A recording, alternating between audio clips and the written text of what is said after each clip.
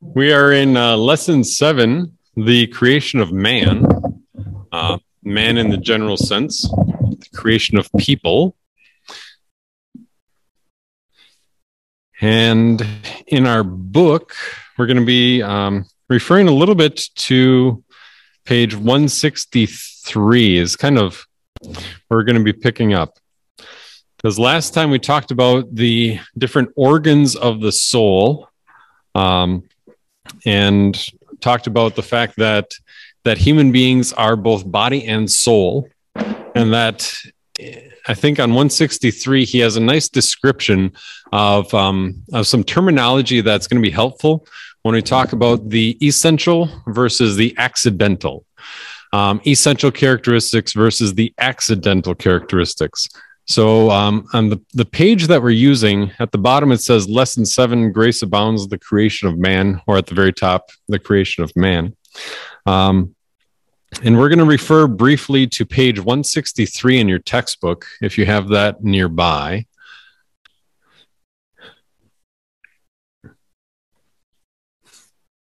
And so this segment of theology is something that we call anthropology, talking about the study of man or the study of people, not in the same way that somebody pursues a degree in anthropology at a university, but because they study people in a very different way. We study people on the basis of especially Genesis 1 and 2, and then the implications that will have for our Jesus becoming incarnate, and that'll come in later. So on page 163, that first full paragraph, it says the attributes of Adam and Eve. And this is the helpful part. As noted earlier, everything that exists has attributes or characteristics. Some attributes are essential, that is, they define or are part of a definition of the thing that exists. Should that attribute be lost, the thing defined by it would no longer exist as such. Some attributes are accidental attributes, that is, they describe something. Should that something lose an accidental attribute, it would continue to be what it was, just somewhat altered. In God, there are no accidental attributes. All of his attributes are his essence.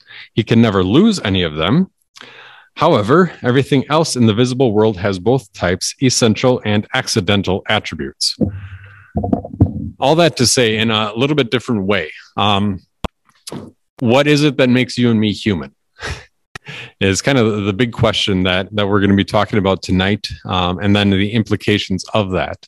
So just we'll give you a minute or two, maybe with those seated nearby, either from your own memory bank or what you read. What is it that makes us human, essentially human? And what is it that humans have to have in order to be human? Or what are the essential characteristics of being human? I'll give you a minute or two to think of that. Yeah.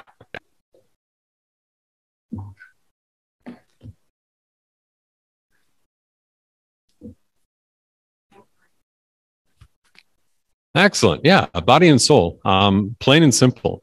And so it doesn't matter if somebody is born with if somebody is born with one less limb, or if they lose a limb during their lifetime, they're still human. Doesn't matter if they are asleep or in a coma or have experienced some sort of mental incapacity. As long as they are still living, they are a human. Those other things are what we would call accidental attributes. Normally we think of that like accident, like, you have a car accident or somebody has an accident. But the definition is still there, where it's something that is unnatural, that, maybe wasn't part and parcel of driving down the road. Like if you're driving down the road and you have an accident, it wasn't intended, but you're still driving down the road. If you have an accident and somebody loses an arm, it wasn't intended, but it just kind of happened. When we use that term accidental attributes, when we're talking about people, we're talking about all the variety of ways in which body and soul shows up as a human being, human person. So that includes people of different ethnic, I can't even say it, ethnic backgrounds. There we are. Ethnicities. It includes various stages of development. It includes different mental capabilities. It includes different diseases or disorders or abilities. It includes other physical impairments. But the baseline, starting point for the Bible is that the value of a person depends on the fact that a person is essentially body and soul, and the value of a person is predicated on the value God has placed on that person. And so there's the double value that God has created the person, and that the Son of God has died for that person. That the Son of God, Jesus Christ, became a human and died for all people. So that gives us two very basic reasons for our understanding of the value of humans. And so together with that, then that also even influences the decisions we make and the way that we talk about the beginning of life and the decision making at the end of life.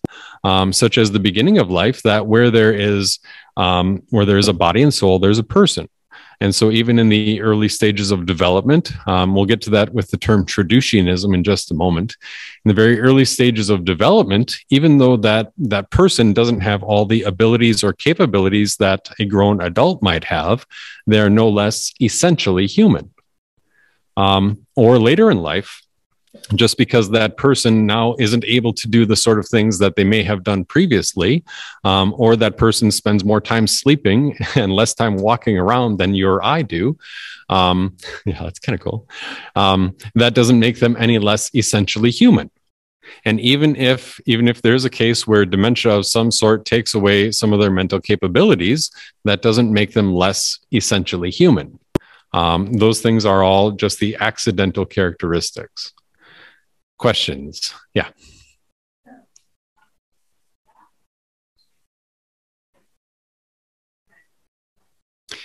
Definitely. That the advancement of medicine has made a lot of decisions possible that in previous generations wouldn't have existed.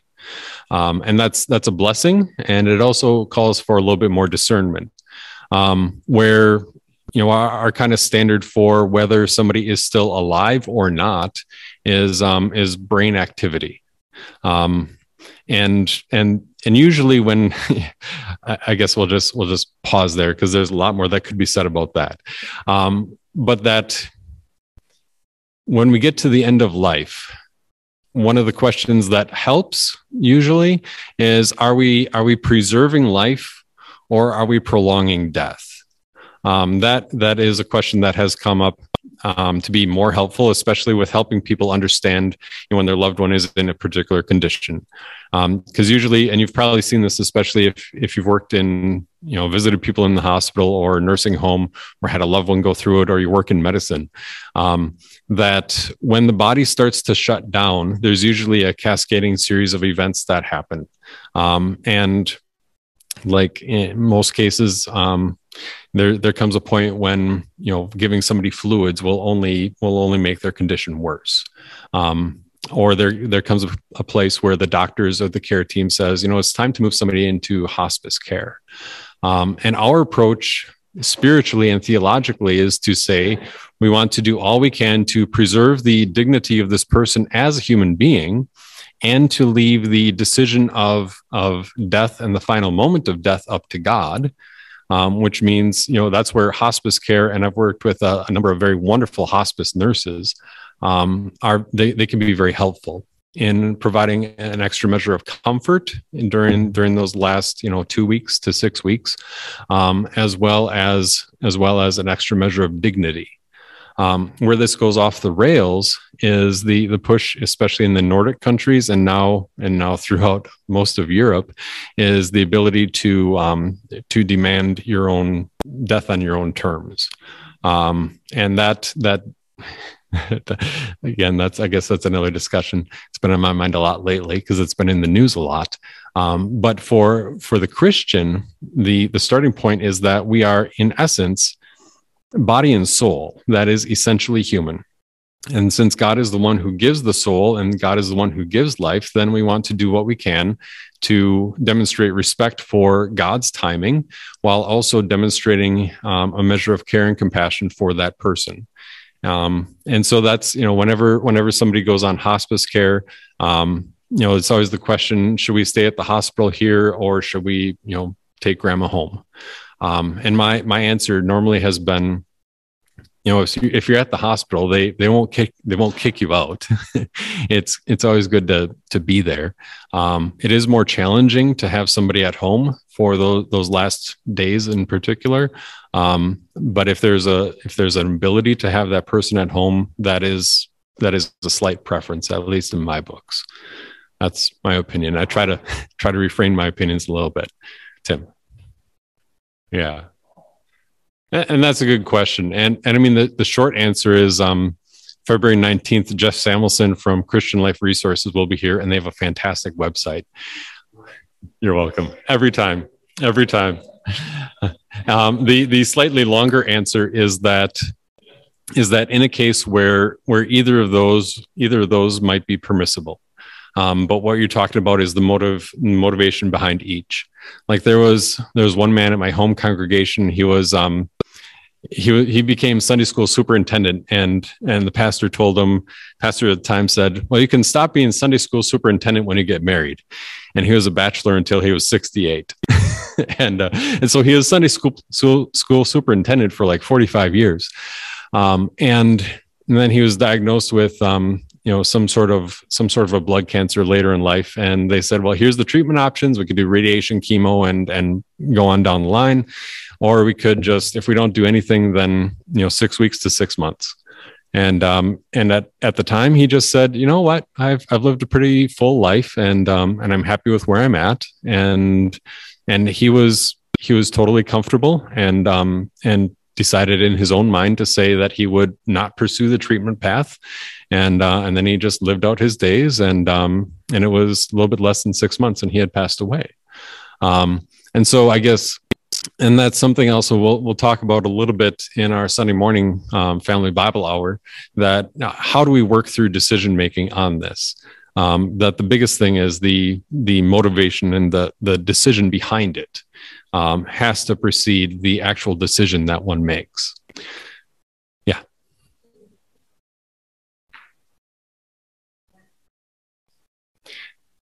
Yeah, there are actually, we'll talk about that one for sure in our Sunday morning Bible class as well, because there's like a 5-step process that I want to help our people understand. Like, what are the 5 things that we have to think through when making some of these more difficult decisions?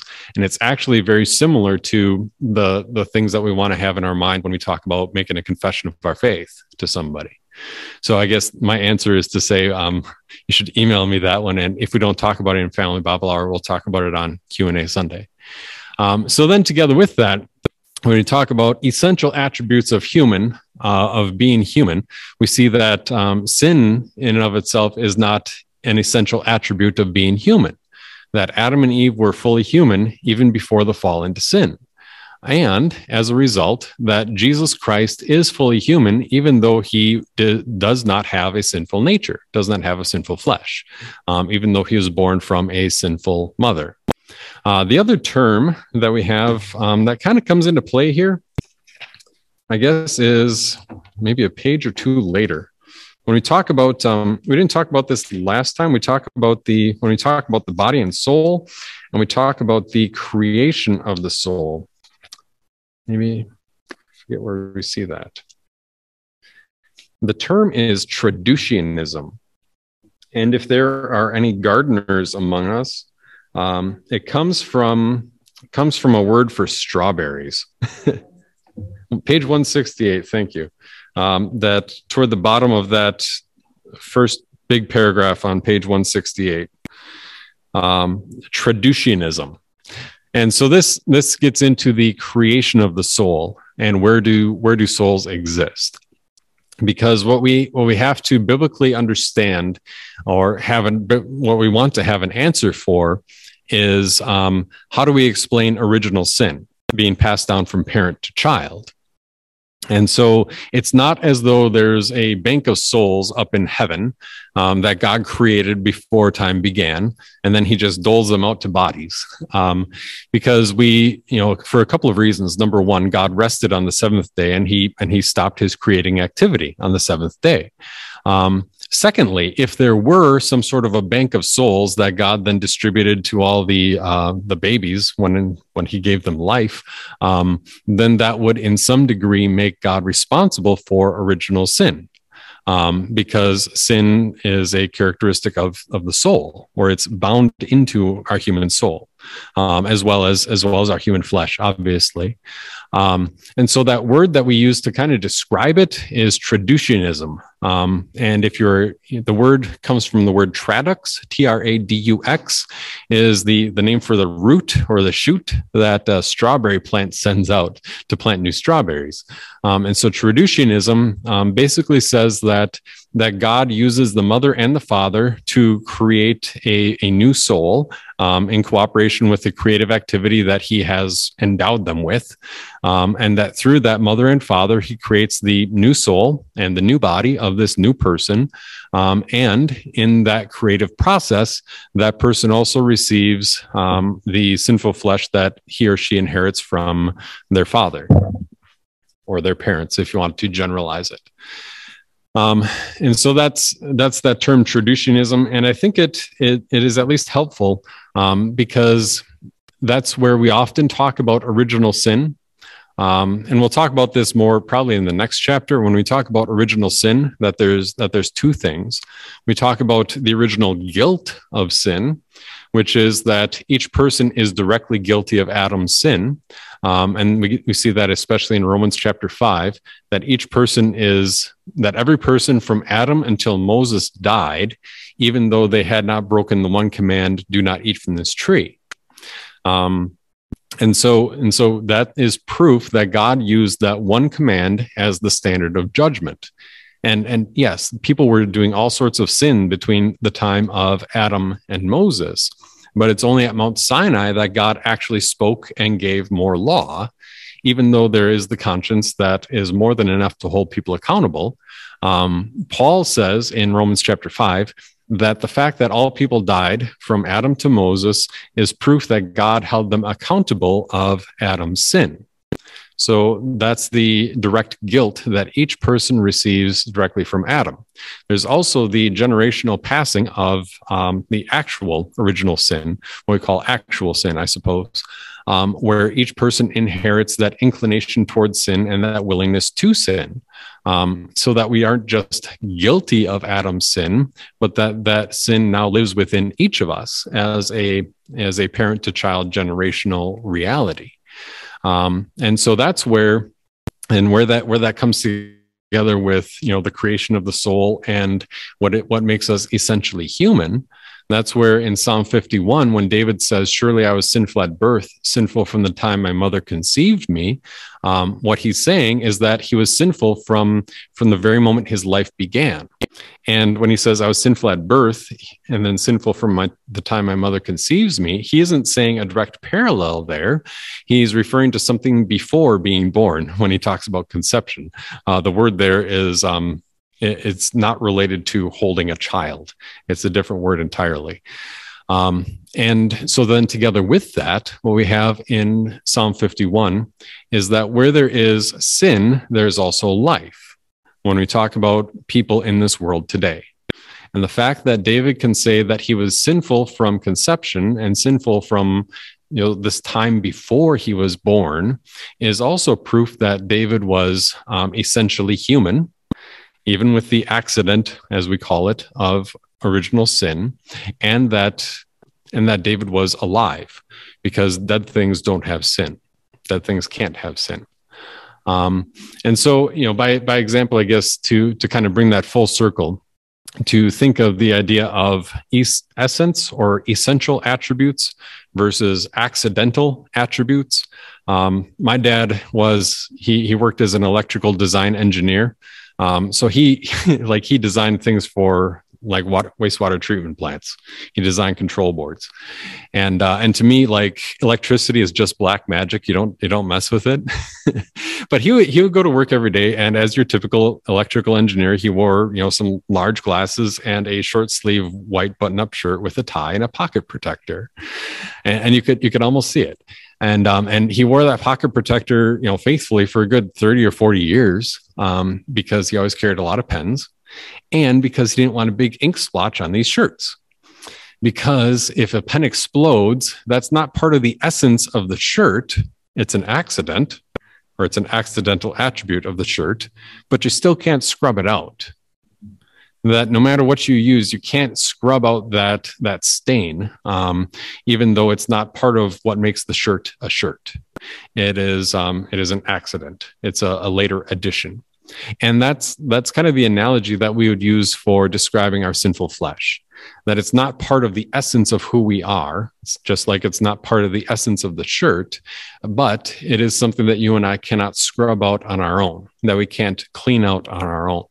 And that's what God uses death to really, bring about. He uses as a blessing for you and for me, where he finally puts the sinful flesh to death.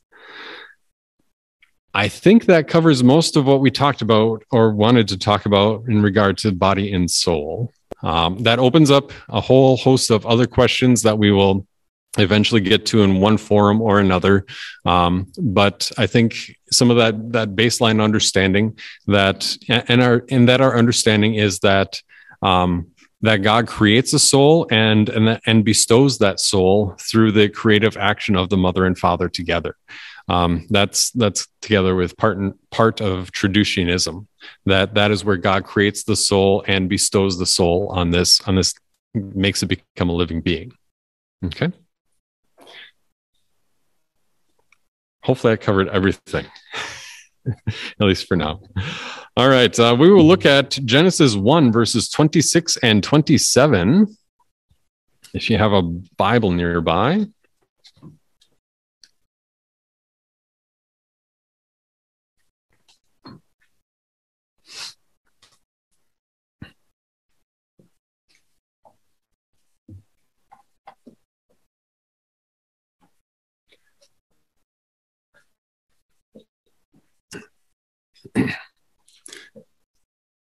Genesis 1, verses 26 and 27, God said, "Let us make man in our image, according to our likeness, and let them have dominion over the fish of the sea, and over the birds of the sky, and over the livestock, and over all the earth, and over every creeping thing that crawls on the earth." God created the man in his own image. In the image of God, he created him. Male and female, he created them. All right. So in verse 26, you see a little bit of what God had referred to, I guess, back in verse 24. That's a little bit clearer. Back in verse 24, you see the three basic divisions of land creatures, the livestock, the creeping things, and the wild animals. That's about as literal as you can get. Livestock, talking about domesticated creatures, creeping things, snakes and slithering things, and a variety of bugs and insects, and then wild animals, like everything else. Okay. So using our reading guide, I'll give you a minute or two looking at, with those seated nearby, what is unique about verses 26 and 27, either in this particular context, in all of Genesis 1, or in what God specifically says in these verses. I'll give you a little bit to think of that, review that. All right. Hopefully I gave you just a minute or two. Well, it wasn't 2 minutes, but a little bit of time to think through that. What is unique about these passages, either in the context of creation or what God specifically says here? What would be one? Yeah.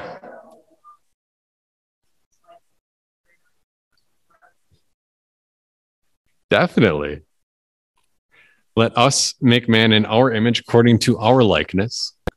And that the word image and likeness are singular. So it's like, it's a singular and it's a plural at the same time, almost like timeout. God's like letting us see that he's both three and one at the same time. Excellent. What else? Here. Yeah. And every other part of creation, throughout all of chapter 1, and God said, and there was. God said, let the land produce living creatures, and they just started bubbling up out of the ground. And this is different. Where in verse 26, well, there's a few things in verse 26 and then verse 27. Anything else that we see? Yeah. Mm-hmm.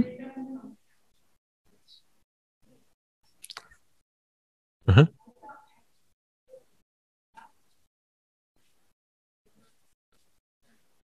Mm-hmm.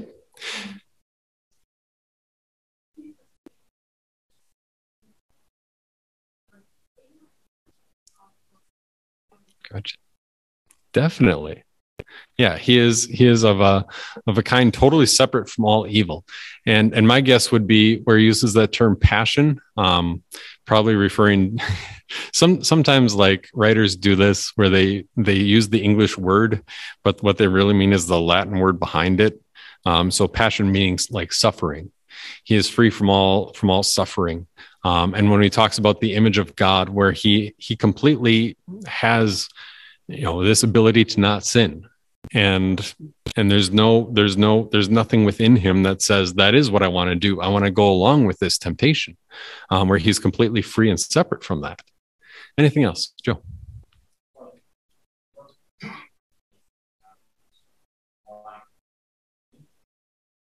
Yeah.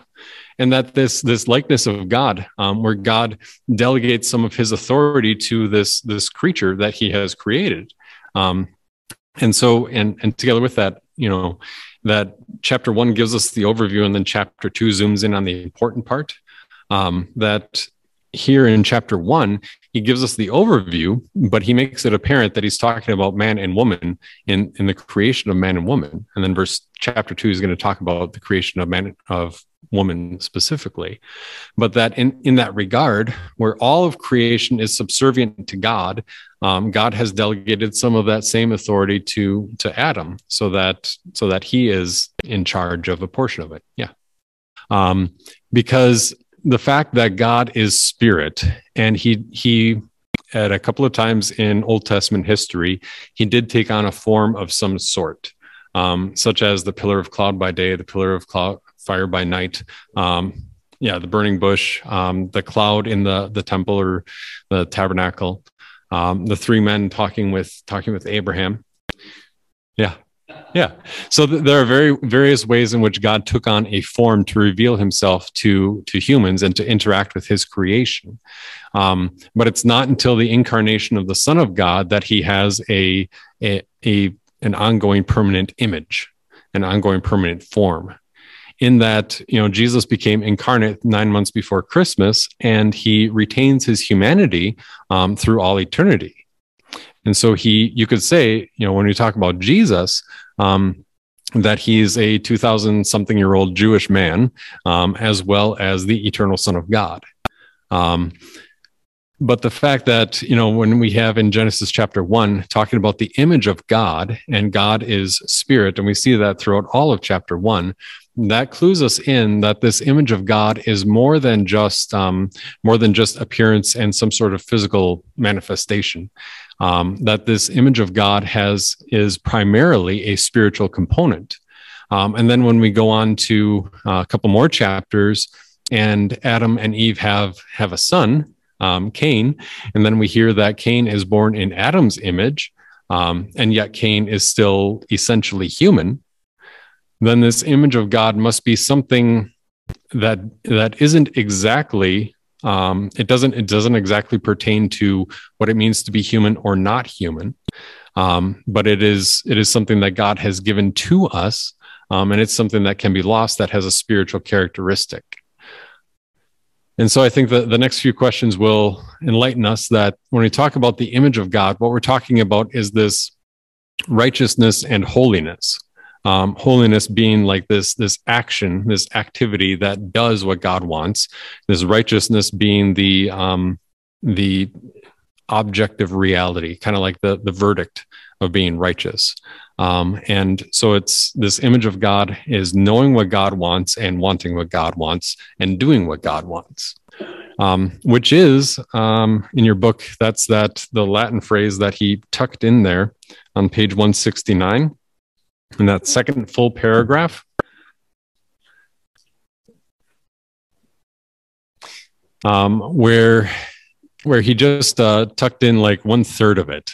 It's actually a little bit more than that.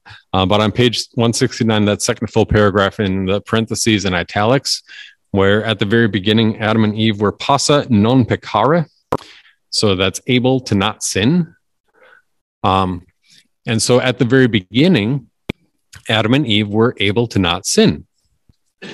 After the fall, Adam and Eve were not able to not sin. And then after the sermon at the tree, where God brought them back to repentance and faith, they were able to not sin. And then eventually in heaven, you and I will be not able to sin. So there's like 4 different variations, and it comes across so much better in Latin, but it's not exactly coming right now. It's more fun to put out on a board. That at the very beginning, all people were able to not sin. After the fall, people are not able to not sin, or in other words, only able to sin. After being brought to faith, Christians are again able to not sin. And then once we're in heaven, we will be not able to sin. So we'll be confirmed in holiness and unable to sin. So talking about the image of God, this part in Genesis chapter 1, sorry, I should stay on track a little bit more. So we've got a couple of things that we picked out there already. And I think those were the main ones that I was thinking of, that within context of Genesis chapter 1, verses 26 and 27 are different. They're different in kind from the way that God created the rest of the animals. And that clues us in that human beings are different in kind from all the other creation. And that God delegates some of his authority for the stewardship of this creation to Adam and Eve.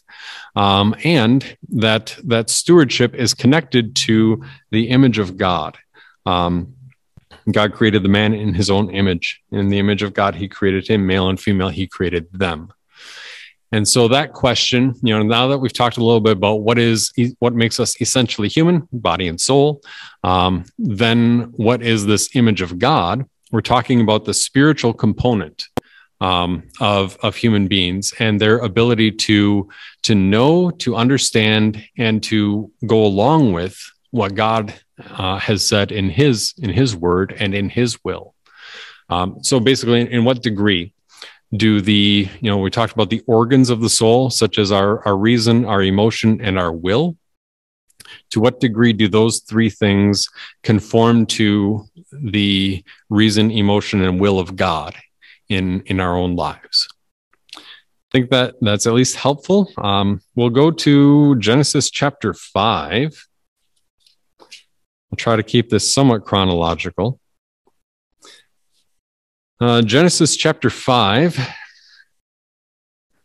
verses 1, 2, and 3. And the other interesting thing, if you ever look at the book of Genesis, Moses does this throughout the whole book. He starts with the overview and then he zooms in on the important part. He does that with Adam, with Noah, with Abraham, and with Abraham's family. So Genesis chapter 5, this is the account about the development of Adam's family.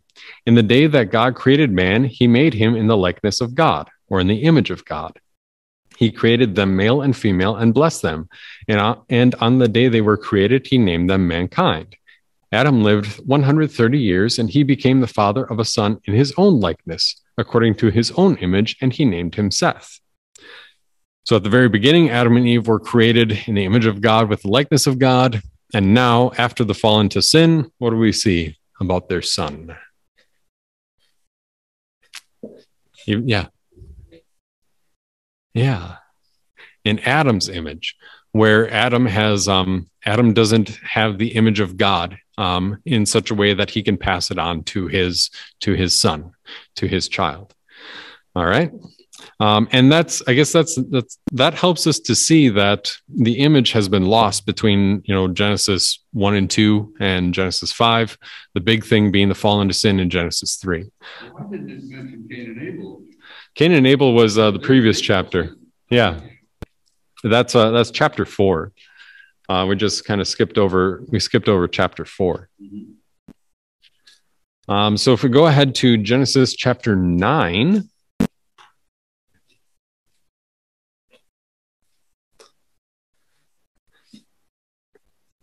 Genesis chapter 9, verse 6. And this is after the flood and after they have landed on Mount Ararat, and God puts the rainbow in the sky. And verse 6, he says, whoever sheds man's blood, by man his blood shall be shed, for God made man in his own image. And so that at least opens up our eyes to see that, part of the value that God has placed on humans is the fact that at the very beginning, that he created people in his own image, that he created people to be distinct from the animals and from the rest of his creation. And this passage in our study guide is in conjunction with James 3, verse 9. So maybe we'll read that one and then we'll talk about it a little bit. So you're thinking toward the end of the New Testament, if you run into Hebrews, it should be right after it.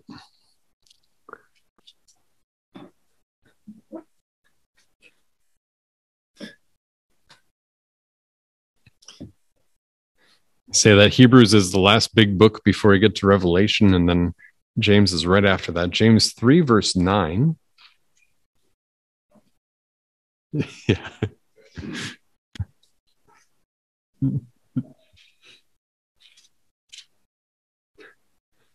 So if you want to know anything about the book of James, James is written to believers who have been lazy in practicing their faith. That's the short synopsis of it, and he will light your hair on fire. But verse 9, verse 8 and 9, I suppose. Verse 8, but no one is able to tame the human tongue. It is a restless evil full of deadly poison. With it we bless our Lord and Father, and with it we curse people who are made in the likeness of God. So referring back to Genesis 9, where Noah was told, by man shall his blood be shed, for people were made in the image of God or in the likeness of God. And this part from James 3, what can we also deduce about this image of God or this likeness of God? What are at least some possibilities? All right. Excellent. And I think that's a fantastic starting point, that people deserve respect, not just and because they are made in the likeness of God, that's part of who we are. Definitely. Even if that likeness isn't fully realized, with somebody as an unbeliever, there's no limit in Genesis 9 or in James 3 to say, well, if somebody sheds the blood of a believer, well, then by man shall his blood be shed, because this image is restored to a degree among believers. He doesn't say that. He says that if a person is killed, then that person may be put to death, the murderer maybe, because people deserve respect as people who are made in the image or the likeness of God. All right, the next one, Colossians 1, verse 5. So that's a little bit ahead of Hebrews. So Galatians, Ephesians, Philippians, Colossians.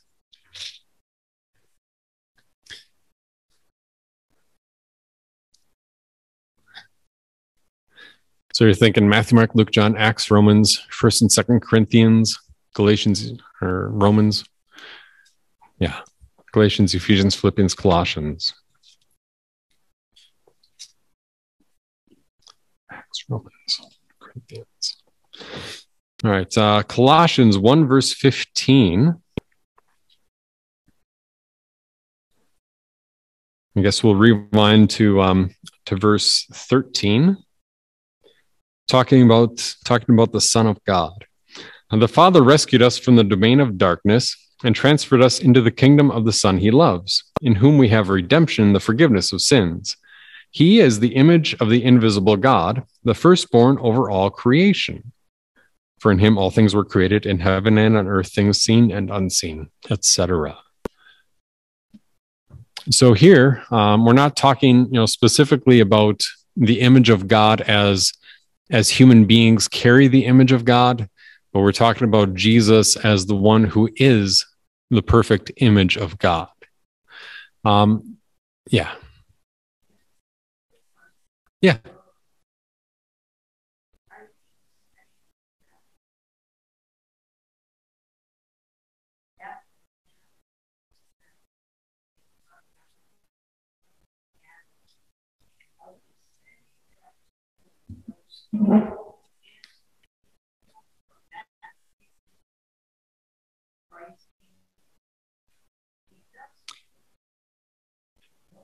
No.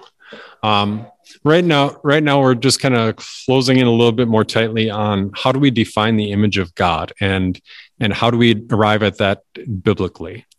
As far as Seth being in Adam's image, or Cain and Abel and the other children being in Adam's image, they have lost the perfect will that is perfectly in line with God's will.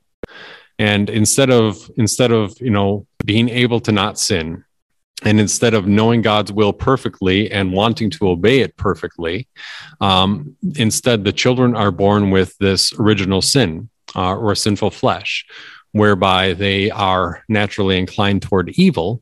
And aside from the restraints of law that are imposed, they will continue to do only evil all the time. That's the spiritual character of their soul, that even though they are completely human, both body and soul, just that they are born unbelieving, and they are born wanting to sin and only able to sin, without the ability to do spiritually good things. Before the fall into sin, Adam and Eve were able to do spiritually good things. Yeah. Yeah. Yes.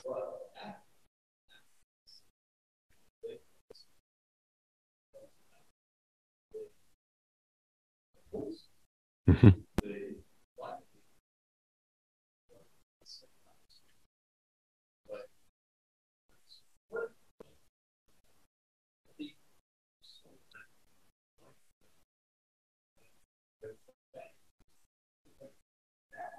Mm-hmm.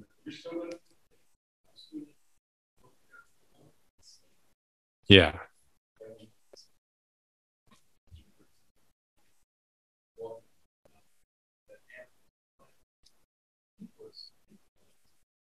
Yes. Mm-hmm. Yeah. Yeah, Philippians 2. Yeah, and that's kind of the main point that we see here, that after the fall into sin, that in Colossians 1 verse 15, Christ is described as being the image of the invisible God. So not just how the invisible God makes himself seen, but using that term, the image of God, where he makes himself seen also in his spiritual character. That this is the will of God, and this is the one person who keeps that will entirely and perfectly, the way that Adam and Eve were created to be, and the way in which they lost in that whole intervening time, and the way in which all people have lost and do not have that image of God. Okay, it'll become clear. I thought there would be one here from Ephesians as well, but if we look at Colossians 3.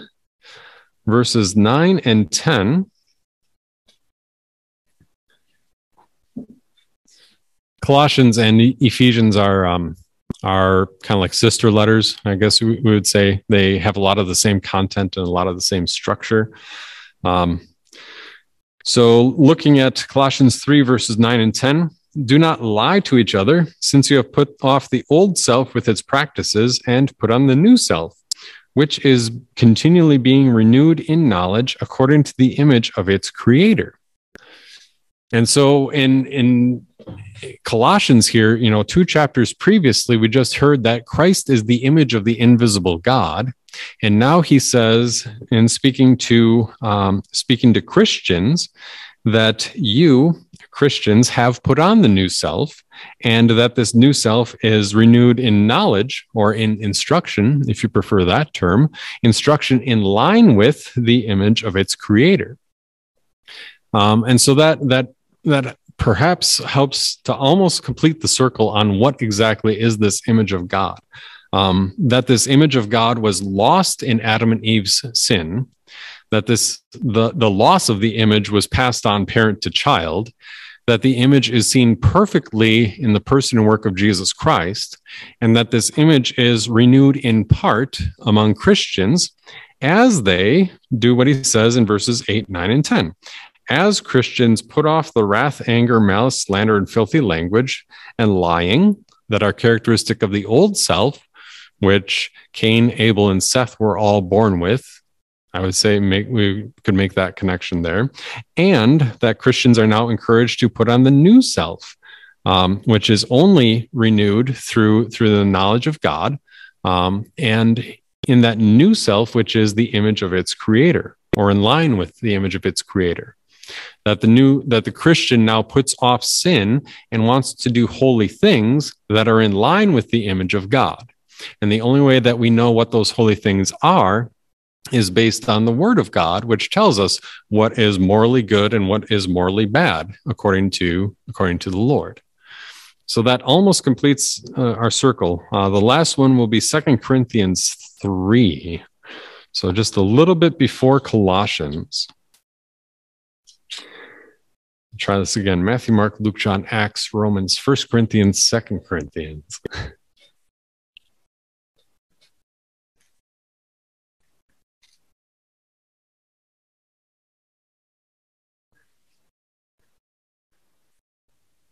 Looking particularly at verses 17 and 18 of 2 Corinthians 3.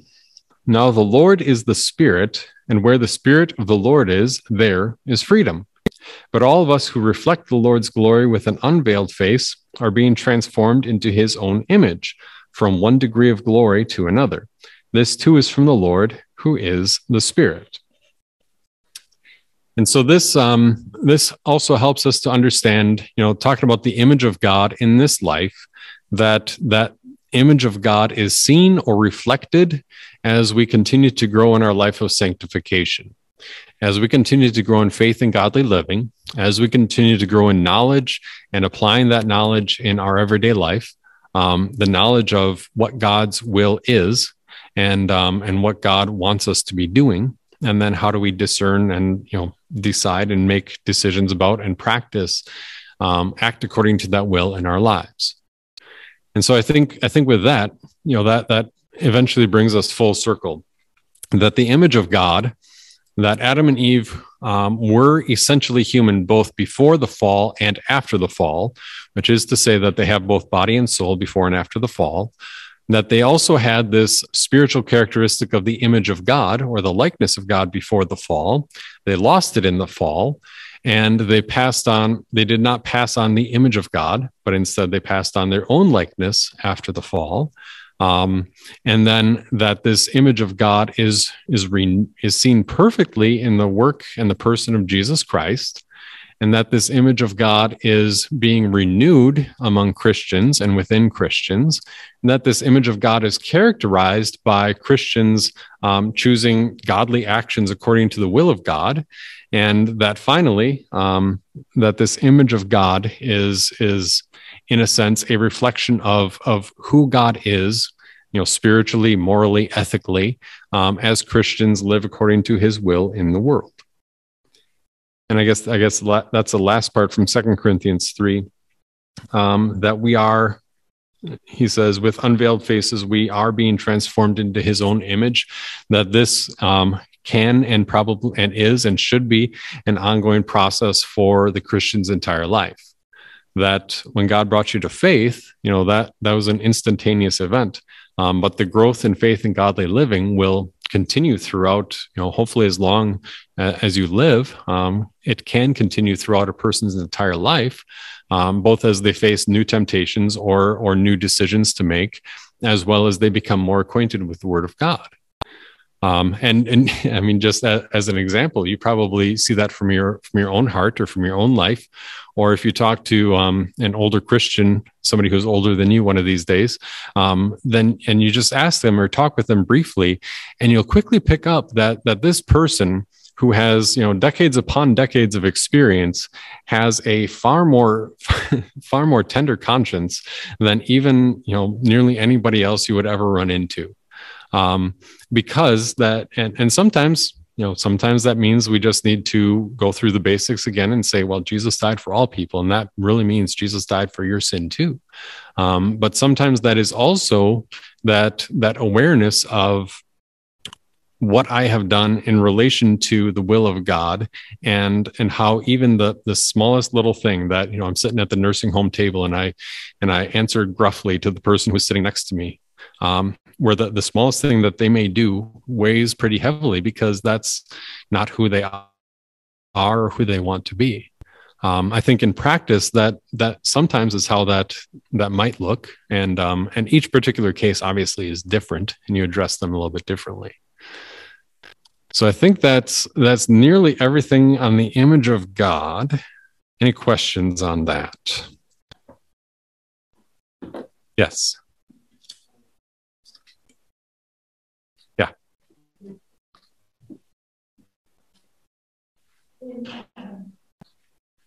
Yes. So yeah, and so that's the it kind of yes, but. So the question, if Adam and Eve had not sinned, would we be living in heaven on earth? Spiritually, yes. Spiritually, we would have the full experience of unity with God, of wanting what God wants, of there being no shame and no separation of any sort. But at the same time, heaven itself is a place, and earth is separate from heaven. And so heaven is still heaven, and it was a place that God created sometime during the 7 days of creation. Even if it was, the way that sometimes people talk about the creation of hell as a creation by default. Hell is also a place that doesn't take up space. Heaven is a place that doesn't take up space. And so if Adam and Eve had not fallen into sin, we would experience all the joys of heaven. And maybe it would be just like walking from one room to the next, like I've got all the full fellowship with God here, full fellowship with God there. Just this is earth and that's heaven. I guess that's the short answer. So then, yeah. Yeah.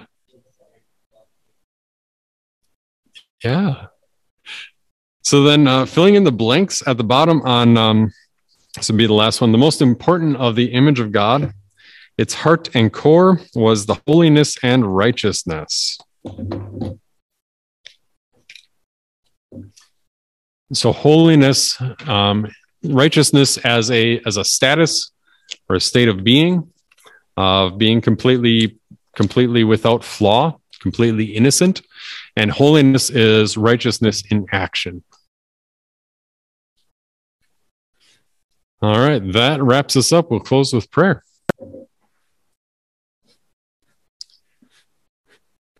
Dear Lord, we thank you for all of your blessings, especially the clarity of your word, where you tell us who we are and for what purpose you made us, and with what blessings you gave to us at the very beginning, as well as the blessings that you have restored to us through the person and work of your Son, Jesus Christ. We ask that you continue to give us discernment and wisdom as we seek to apply your word in our lives, to reflect your will and to reflect your image to a world around us that desperately needs to hear the good news of Jesus. All this we ask to the glory of your name, we pray. Amen.